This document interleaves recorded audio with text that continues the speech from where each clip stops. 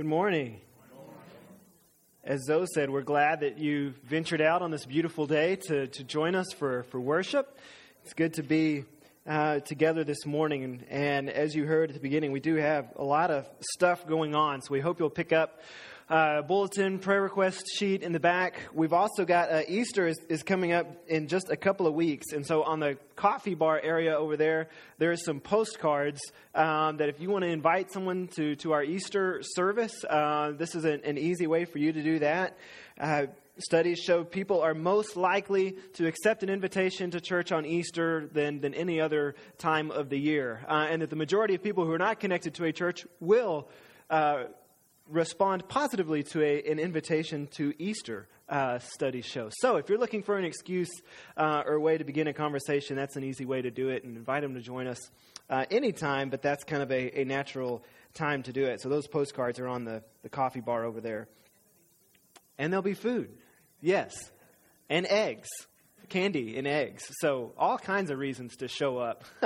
If you need other reasons besides regular stuff, say, hey, there's breakfast, candy, all kinds of good stuff. So that's coming up in a couple of weeks. And we do have classes, small groups. Our small group is meeting as well today, right after church at our house. So you've got options for classes, small groups, all different ways to be involved. There are about 3,300 questions in the Bible. I counted this week. It's approximate. But it is approximate depending on whatever translation you're using, how they interpret or translate certain phrases. Versions vary somewhat. I think the King James has 3,294, if you want to be exact. So there's roughly 3,300 questions in Scripture. And so this morning, we're going to focus our time around one of my favorite questions in Scripture. Now, admittedly, I don't have a well-researched ranking of my favorite questions. I don't have a power ranking of Warren's favorite questions in the Bible. But if I did, I'm convinced this one would be at the top. As far as ones that I've come across or dug into, this is at the top of the list. And so normally I don't like kind of pressing pause in a series, especially we've been going through the Greatest Command on Sundays. And so I don't like to do that a lot. But I wanted to do that today in order to kind of bring some conversations we have been having and are going to continue having on Wednesday nights into our Sunday morning experience. And then also it ended up working out that in our class last Sunday morning, we kind of got to talking about some stuff that led perfectly into our lesson for this morning. So there will be a connection for those of you who were in our class last Sunday. For others, it may seem a little random, but it falls in line with what we're going to be discussing on Wednesday nights. And so we're going to be in Genesis 16 today. So if you want to turn there, that's what it will be. None of it will be on the screen because we're going to kind of work through some of this chapter. And so the story of Genesis 16 picks up in the middle of kind of Abraham and Sarah's journey. At this point in the story, they're still known as Abram and Sarai. And so we're going to pick up right at the beginning here of Genesis 16. We're going to start for now just with the first verse. Genesis 16:1 says, "Now Sarai, Abram's wife, had borne him no children. But she had an Egyptian slave named Hagar." Now, I could preach a whole sermon just on this verse. I won't. You won't have 3 sermons today, but but there's so much that is packed just into this first verse. First of all, we're sort of left to wonder, how does a couple from Ur end up with an Egyptian slave? It doesn't really geographically make sense. So I've got a map here. This is what this area looked like. You can see this red line. George, I left my pointer in my car. I just realized as I came up here. Normally I have a pointer that can point to stuff, but you'll just have to look at this morning. You'll see Ur over here on this side, and there's a red line that kind of traces Abram's journey. Promised land over here, and at one point, he and his wife, Abram and his wife and all the rest of the people with him, they have to escape over here to Egypt. If you can go to this next slide, Jamie, this is what it looks like in present day. So you'll see they start over here in kind of the southern part of what is now Iraq, travel up kind of around where there's kind of sources of water and vegetation, so they don't go right across the desert. So if you'll go back to the other one, Jamie, you can see that's why the line goes up. So they're traveling next to water, vegetation, so they don't cross the desert. And now go back to the other one, Jamie. And so you can see here what is Egypt and what is now present-day Israel. And so at one point in their trip, there's a famine that hits where they are. And so they've got to, or Abram makes the decision, seemingly on his own, which is important, to flee and go to Egypt. And when he does, he tells Sarai, he says, listen, basically, I don't want anybody to kill me while we're in Egypt, and you're really beautiful. And so if people know that you're my wife, they may kill me in order to take you. Which you can look at cynically and think, man, Abram didn't have, he thought these Egyptians were pretty terrible, ruthless people. You can also look at it as he is a loving, doting husband who thinks his wife is so beautiful that they will literally kill him in order to get to her. But basically, he's just pretty selfish. So he tells Sarai this. They go in. She does what he says. And sure enough, Pharaoh sees Sarai. She's so beautiful that he ends up sending to Abram, who he thinks is her brother, a lot of animals, livestock, and servants, men and women, slaves, who now become part of Abram's entourage. We don't know if that's where Hagar enters the picture, but it's a likely scenario that this is where Hagar kind of gets connected to Abram and Sarai. God ends up revealing to Pharaoh, hey, you shouldn't be with this woman. She's actually married to that guy. And so Pharaoh says, why did you do this to me? We actually learn later that it's actually not completely a lie. Sarai and Abram have the same dad, but not the same mom, which either makes the situation better or worse, depending on how you look at it. Because he wasn't fully lying, but interesting family dynamics at work here. So they leave with a whole bunch of stuff from Egypt, and they go back. Which that story alone shows us there are far-reaching implications for short-sighted decisions. When you make short-sighted decisions based on fear, Abram on his own is afraid because they're in famine. He's afraid because he's afraid people in Egypt will kill him. And so he makes short-sighted decisions that have far-reaching implications now. And just as Sarai followed Abram's lead in going into Egypt and telling people that she was his sister, Abram now follows Harai's lead because we get to this point in the story, and Abram and Sarai have been promised that their descendants would be more numerous than the stars in the sky. The entire world, God has told Abram, will be blessed through you. And now they're getting old and they don't have any kids yet. And so Sarai begins to think, maybe there's another way that God is planning to do this. And so we have this statement that says, Sarai had borne him no children, but she had an Egyptian slave named Hagar. I wonder how many times in our lives you could say a similar sentence. Maybe not exactly about an Egyptian slave, but how many times you could say, Jesus has promised us that we don't need to worry, but I have this. Jesus has promised that he will be with us always, but this is going on in my life now. How many times could we make a but statement like Sarai does here? Because I can imagine Sarai convincing herself, surely God had another way for this to happen. At this time, this was not uncommon if a husband and wife could not conceive amongst themselves for the husband to go and try to continue the family line through a servant or a slave.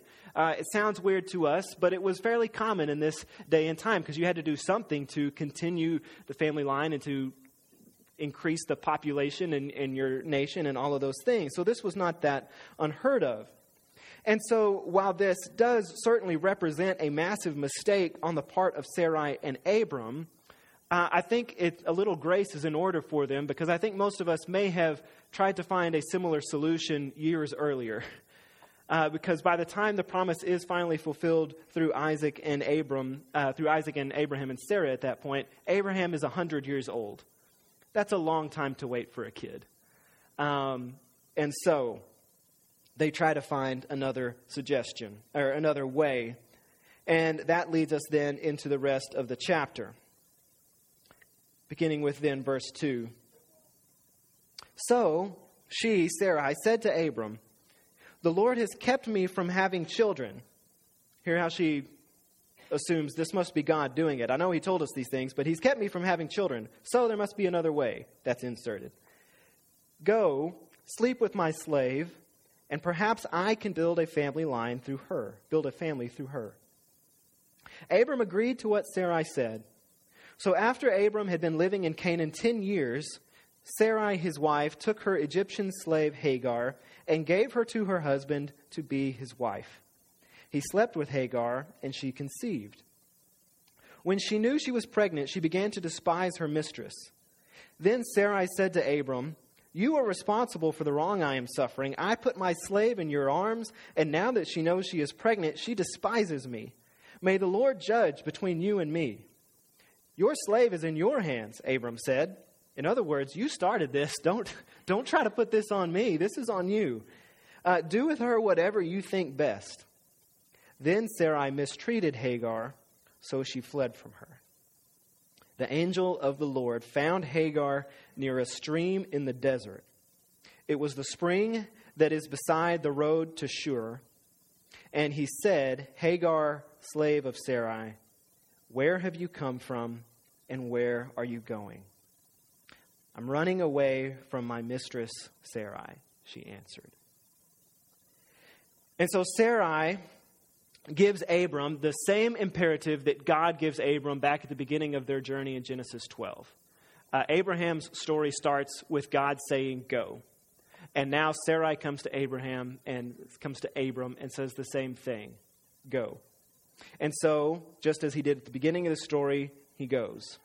And then in what can't be surprising to anyone, the situation goes badly very quickly after Hagar gets pregnant. Hagar begins to think, I'm superior to Sarai because I can have Abram's kids and she can't. So I must be the favored one. I must be the one God is going to build all this through. Sarai blames Abram. Abram tells Sarai, no, this is on you. She's your servant. You suggested this. Don't bring this on me. All of which leads Hagar to be mistreated by Sarai. She runs away. Again, none of this can be shocking. And we are then told that an angel finds Hagar and asks her this favorite question of mine that I referenced earlier. "Hagar, slave of Sarai, where have you come from, and where are you going?" And so I want you to hang with me for a minute, because on the surface, I think this question doesn't sound like much. It's a pretty ordinary question. But I want you to, just for a minute, try to put yourself in Hagar's shoes. And imagine the chaos and uncertainty and confusion and pain and any other, in a wide range of emotions that she is experiencing at this time. There's little that we know about Hagar and her background. But again, we do know that she is Egyptian. So this is not her native land. She's probably been separated from her people, from her family perhaps. She's in a strange place with strange people who are worshiping probably a strange God to her. Imagine the fear and the anxiety and the hopelessness of this woman sitting alone in a desert, pregnant, alone, and out of options. And in this situation, the story tells us that an angel of God finds her, seeks her out in the desert, and asks her on God's behalf, "Where have you come from, and where are you going?" And I think to even more fully appreciate the depths of this question and what it means to Hagar, you can continue in the chapter and look at Hagar's response and how she responds and interprets this question. So the angel ends up telling her to go back to Sarai, which she does. He tells her that her descendants will also be too numerous to count. And then this is how Hagar responds. She says, "You are the God who sees me. I have now seen the one who sees me." In fact, it even says in the text that she gave God this name, which seems like a pretty cool claim to make, that you gave God a name. She gives God this name, again, a God that she probably does not know, at least very well, and she names him based on this idea that God has seen her. Imagine the plight of a girl who probably feels completely unseen and unnoticed. And now God has found her broken down alone in the desert and asked her, "Where have you come from and where are you going?" She doesn't complain about having to go back. She doesn't raise questions. Even when God tells her about the contentious and hostile nature that her son will eventually embody, she simply shows appreciation for the fact that God has seen her, and she gives God a name because he sees her. And so I'm going to guess that most of us at some point in our lives have felt unseen. Sometimes that may mean that we feel invisible to the world, or sometimes it may mean that the one person that we really want to, or need to see us can't or won't. This feeling of being unseen is the feeling we get when our efforts or accomplishments go unnoticed. It's the feeling we get when someone talks to us or treats us in a way that makes us feel insignificant or inferior, or if we have nothing to offer. It's the feeling a young girl lives with after being abused by someone she trusted.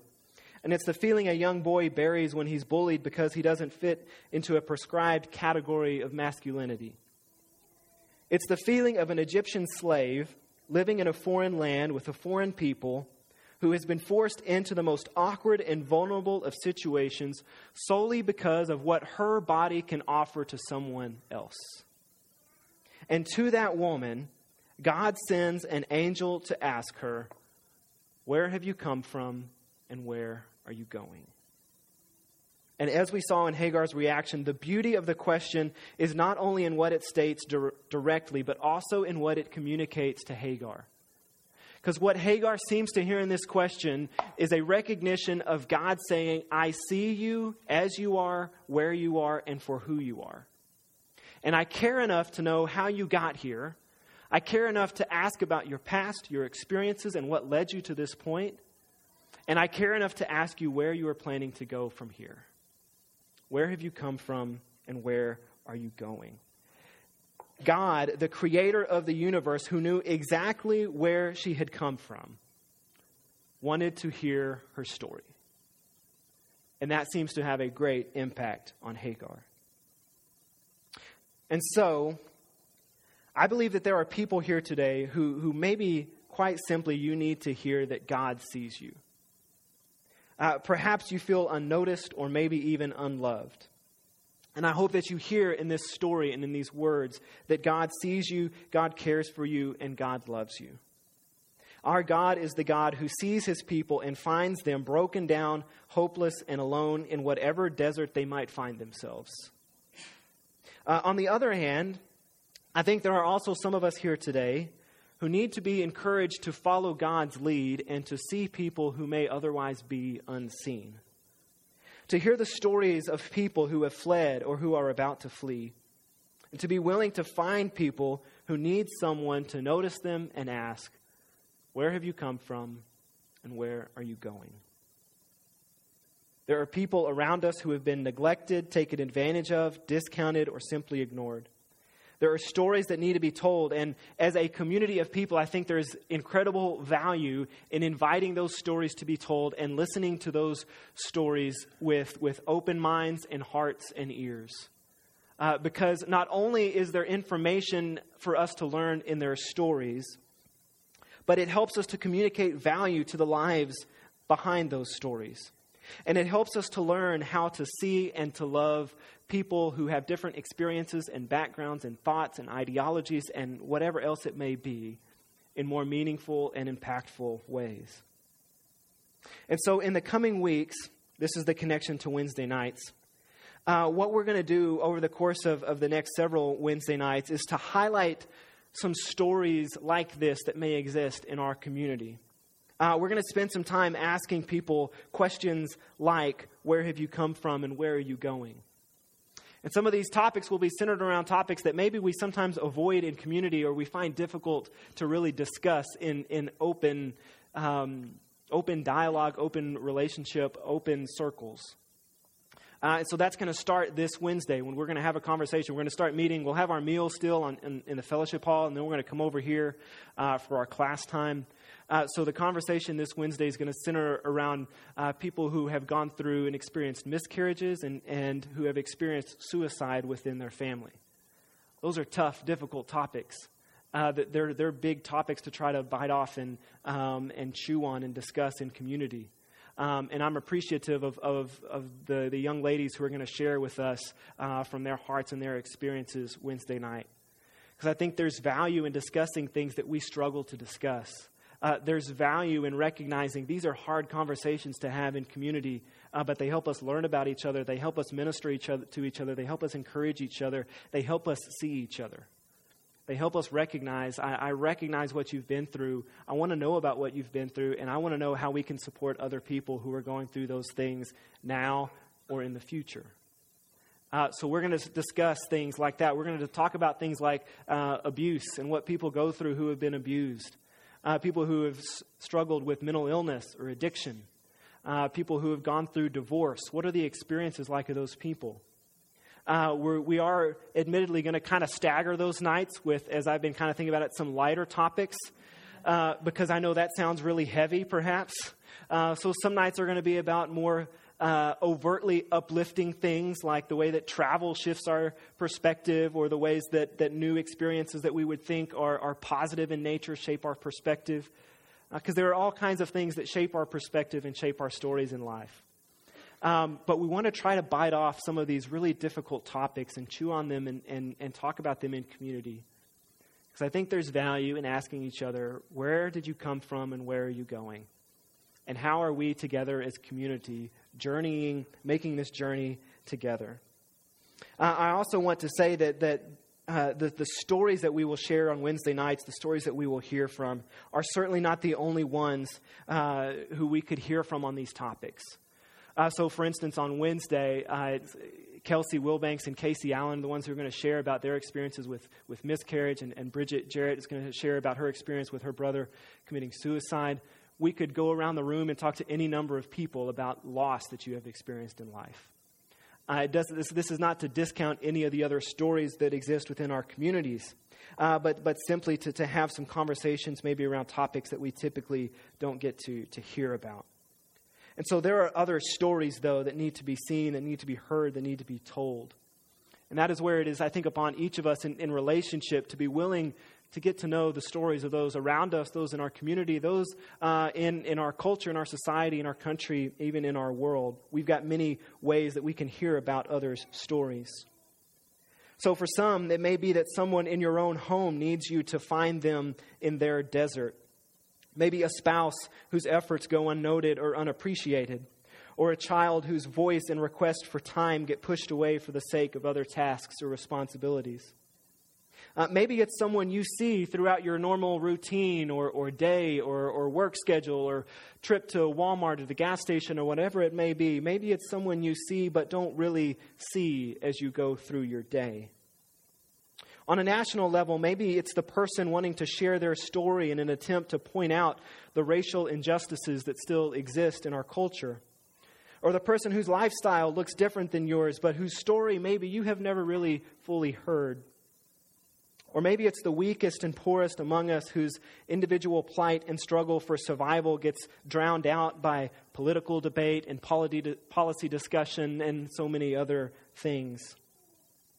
There are Hagars in our homes, in our communities, in our country, and in our world who need to know that someone can see them.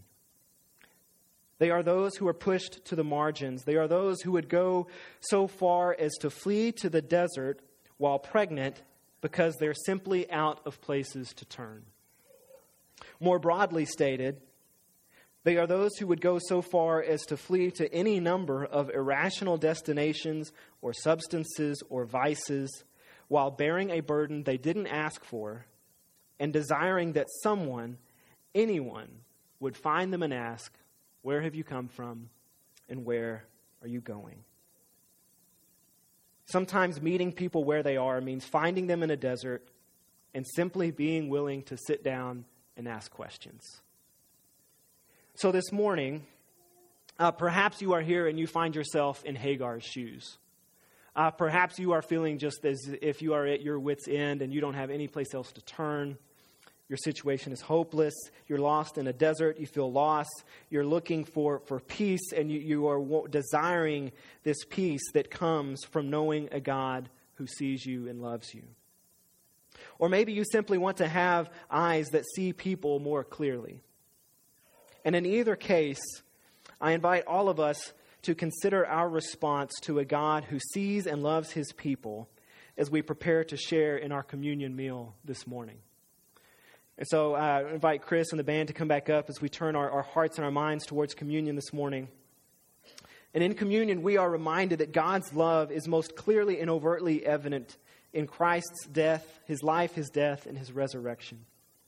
And just as he met Hagar at the stream near Shur, he meets us here this morning in the sharing of communion. He meets us in our hopelessness. He meets us in our triumph. He meets us wherever we are. He finds us and he joins us in this meal. And he brings us together in the name of Jesus, in whom our hope is found. And so as we consider this Jesus, would you stand and join us in song? And then after that, we'll share in communion together.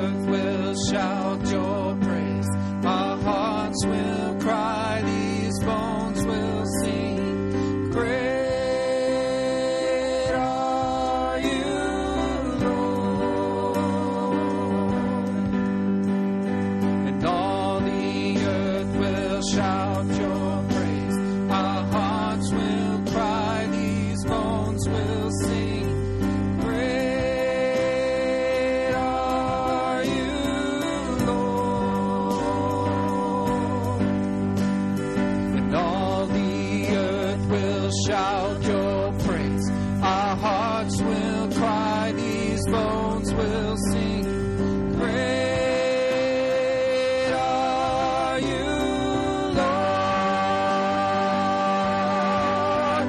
It's your breath in our lungs.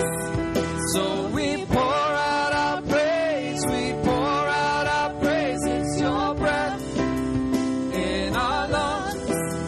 So we pour out our praise to you only. It's your breath in our lungs. So we pour out our praise. We pour out our praise. It's your breath in our lungs. So we pour out our praise to you only.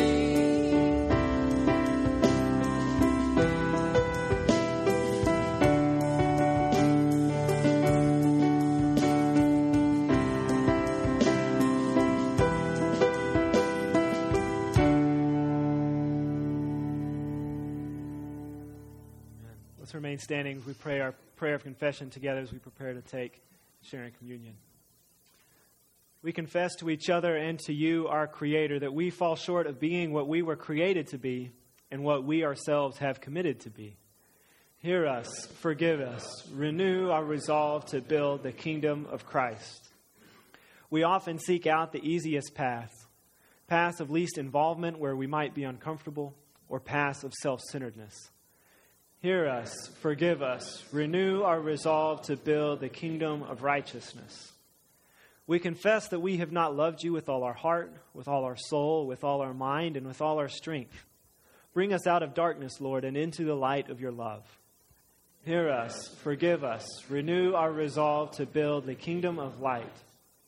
Forgive us for getting so caught up in the world's trappings and its false messages of hope that we lose sight of the hope of the kingdom, which brings healing and peace to a world in turmoil. Hear us, forgive us, renew our resolve to build the kingdom of peace. May we resolve to become more kingdom-minded, to be peacemakers here and now. Amen. You may be seated.